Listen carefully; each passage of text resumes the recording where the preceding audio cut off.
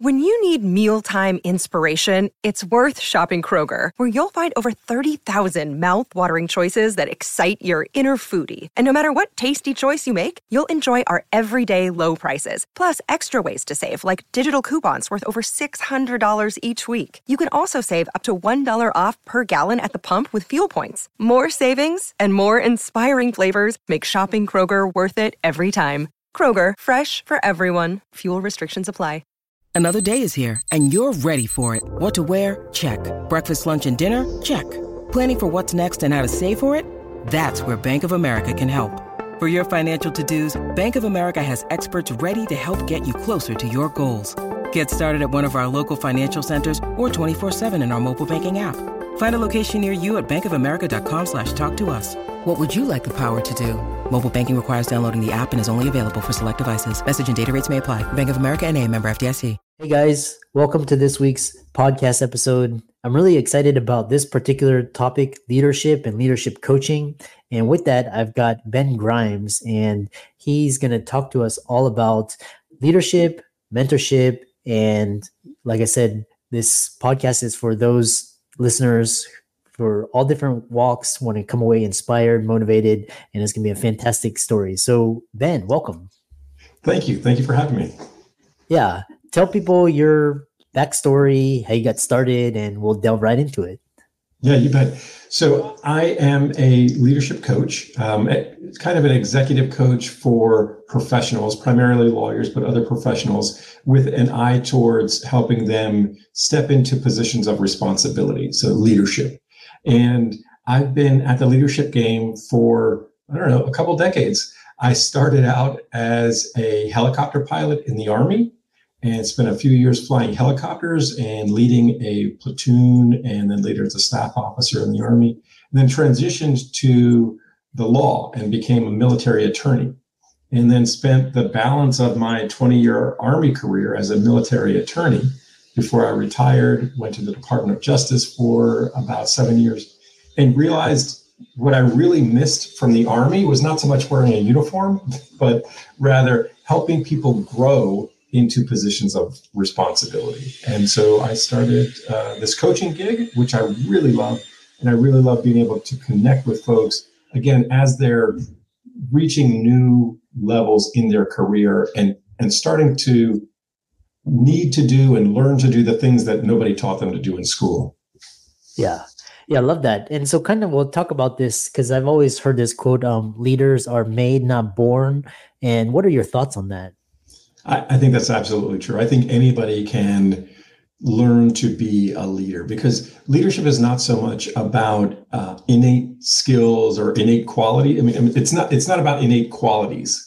It's about skills that can be learned. And once you understand what those skills are, what those values are that contribute to collaborative teams and inclusive environments, you really can exercise those skills repeatedly to build your leadership capacity. Yeah. And how about this idea of, because most people equate leaders with extroversion, but talk about introverted leadership. Yeah. So believe it or not, I am also an introvert. I really enjoy my downtime. I'm a classic introvert. I recharge by being alone.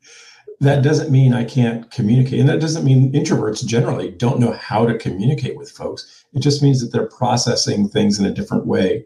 And so it's important to recognize that the leadership skills that are most important, the things that contribute to trust, transparency, and empathy in a culture, in a work culture, or in a work environment, those things have very little to do with standing up on a stage and kind of commanding a room. Right? You don't have to be General Patton to be a great leader. And really, I think introverts have a great advantage when it comes to leadership, because they're more, generally speaking, more adept at creating one-on-one relationships. And it's those relationships between people that build the trust in a team. Yeah. Yeah, I love that. Yeah, I'm an introvert myself. Like I love public speaking, but I need to recharge, and I prefer like a cup of coffee over just a loud restaurant or a bar, kind of those. But it's always that age old, because I think especially certain cultures, they value extroversion a lot, but I think introversion is coming into the picture a lot now. So talk about, the good fundamental tenets of leadership. You talk about trust, transparency, and, empathy, passion. Talk about that. So to me, those are the building blocks of great leadership. And those principles, trust, transparency, empathy, passion, those are the principles that I've distilled from my career, both the formal leadership education that I've had, and then my experience, both as a leader and being led by great leaders. Those are the things that stand out to me as being fundamental. So it really isn't even about technical skill. Like in a lot of industries, the law, in medicine, you often get promoted into the next role because you're great at doing the thing, right? So as a lawyer, I'm great at writing briefs, so now I get promoted. Or I'm great at winning cases, so now I get promoted into partnership, and now I have to manage a practice group or take on clients myself. As a doctor, you're great at surgery. You're great at diagnosing a problem for your patients, and now you're running a practice group, and now you're running the oncology group. And so instead of just reading scans, now you have to manage people reading scans. And it's a totally different skill set. And what everybody knows, but has a challenge to kind of solve for, is what happens when you get promoted into that position of responsibility that demands new skills that nobody ever provided you. Yeah. It's so interesting because then you talk about, culture, DEI, diversity, equity, inclusion, and all are impacted by leadership. So talk about, how leadership has to do with these qualities, and also the ROI on investing in leadership by firms, corporations, institutions, etc. Yeah. So the first piece first. I think that the quality of leadership in your organization has a dramatic effect on the experience of your people, whether that's law firm associates or residents or your doctor cohort. The experience of the people in your organization depends on leadership, because if there is a lack of trust among your group, then that means that folks are withholding some piece of themselves, both personally and professionally. I just talked about this with a couple law firms in the last week. Building trust within your organization supports the gaps in knowledge that we as individuals have. If I'm concerned that you're going to hold it against me, that I ask you a question, that I reveal to you that I don't know something, then I'm not going to ask. And I'm going to suffer for that because I'm not going to learn the thing that I need to know. And our clients or our patients are going to suffer for that because we're not going to get the second opinion from our peers, or we're not going to seek out the answer that additional perspective that we might need to really get another look at the problem and solve the patient's problem, solve the client's problem. And so trust allows us to do those things on the professional side.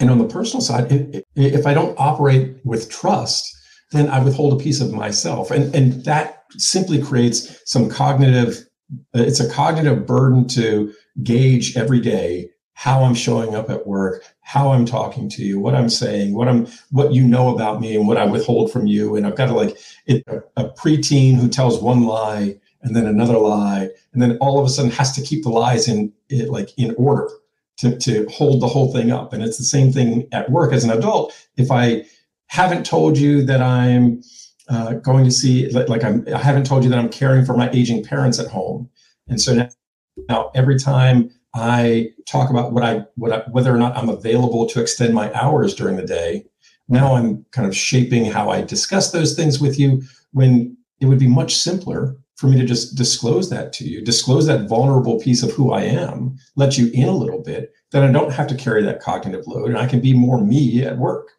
Yeah. And then the other piece of things in terms of the business, kind of the business case for great leadership, there are two great concerns there. Number one, this is all about how you interact with clients and patients.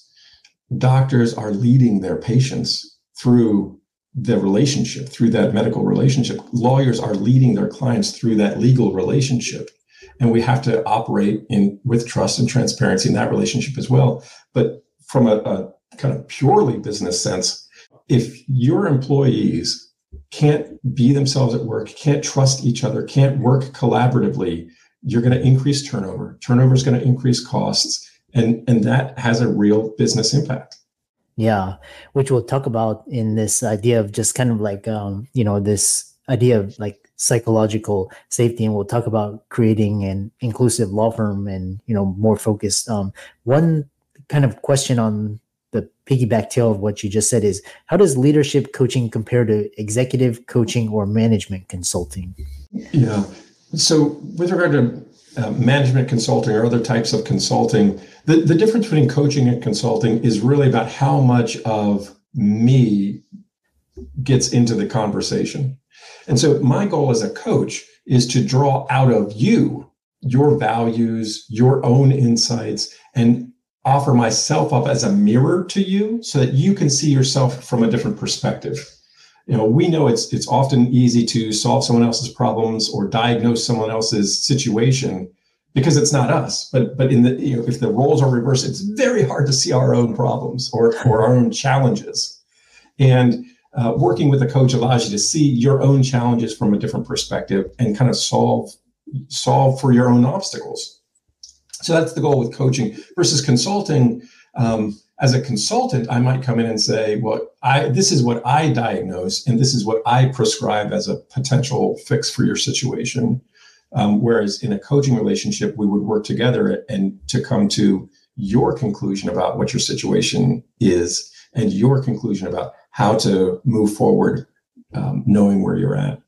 And the leadership coaching versus executive coaching kind of shades of difference there, but the focus for me as a leadership coach is working with folks who are in positions or going in or rising into positions of responsibility. So I work with folks with a view towards the impact on the organization as well as their own performance as professionals or executives. Yeah, I love that.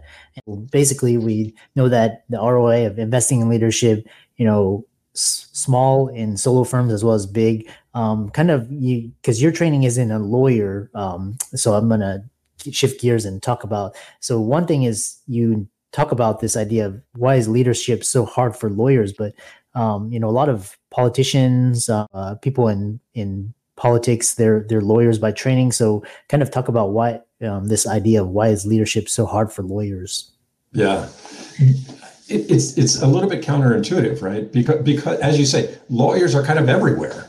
There are tons of lawyers in government, tons of lawyers in leadership positions in corporations. But the way lawyers are trained, kind of like the way doctors are trained, as far as I understand it, is with a focus on individual production. It's all about what you know, what you do, how you perform. And so from law school into practice, the focus is on individual performance. And we do as a legal industry, we do very little work to develop skills of collaboration, of working together, of leaning on other people for their knowledge and insight. And that happens in law school. So in law school, your grade is about your writing. Your performance, and you want to get onto law review, then you have to write and you have to perform. Once you get out into practice as a junior associate, it's all about I get the assignment, I turn in the work. I get the assignment, I turn in the work. And not until we get into senior associate or partnership levels are we now responsible for paralegals or investigators or legal secretaries or managing a trial team. And we've not only not trained the skill of leadership, we've trained away from the skill of leadership. Yeah, it's same thing with medical school, because it's like pre-med, you're competing to get into medical, and then medical, it's like you're competing to get into residency, and residency, it's like we're always like focused on. But then leadership is a different skill. So you talk about why knowing your law firm's values isn't enough for leaders, and talk about that. Yeah, I am a huge proponent of both individuals and organizations identifying and defining their values. Identifying them is important. You have to kind of know what you stand for, but defining them is also important, because we can have different definitions about what it means to respect other people and how that plays out. And so knowing them and defining them is important. But in an organization, that's not enough. An organization has to identify its values, define its values, and then create the alignment between those top level values that we talk about and how we actually operate. And so the policies and procedures, the standard operating guidance that is written into the way we operate has to actually operationalize those values in order to make them to bring them alive, so they're not just like on the website. They're not just on our letterhead. They're things that actually impact the way we operate by policy. And that policy and practice has to be carried out by individuals on the ground. And so sometimes you'll be in an organization and say, wow, like in the lobby, our values are, splayed up on the wall, and this sounds great. But when I sit down with my supervisor, I'm not hearing that care for, I'm not hearing teamwork. I'm not hearing collaboration. I'm not seeing that in the hallways. And it's the alignment that's really important to make those values more than just talk on the wall. Yeah. The other, I know we're kind of coming to the end of the conversation, which has been really interesting, is you talk about this walk your way to leadership and building your bench through leadership. What do those mean? Walk your way. One of my favorite, perhaps my actual favorite leadership kind of tip or philosophy is leadership by shoe leather. Yeah. And it's as simple as getting out and getting curious and communicating with your people where they are. And in a virtual world, that doesn't mean that's impossible. It just means we have to do it differently. You and I are exercising shoe leather leadership. We're talking face to face, person to person, and we're doing that from across the country. Right? It's possible to do in a digital age, but this is a digital extension of that real life. Walk down the hall and talk to people. You can't lead your office or your organization from behind your desk. You have to get up and get out. And building your bench is really all about furthering that communication to make sure that we're educating people about what to expect at the next level. So it's not just about giving assignments. It's also about educating about why those assignments matter and how they relate to the thing that they're going to do and learn next. Yeah, I love that. How can people contact you, follow you, reach out to you, check out your work, etc.? Yeah, two ways. Number one, LinkedIn. I'm all over LinkedIn. And so I really invite folks to connect with me on LinkedIn, Ben Grimes, and at my website, bkgleadershipcoaching.com. Either way, I look forward to connecting with everybody out there.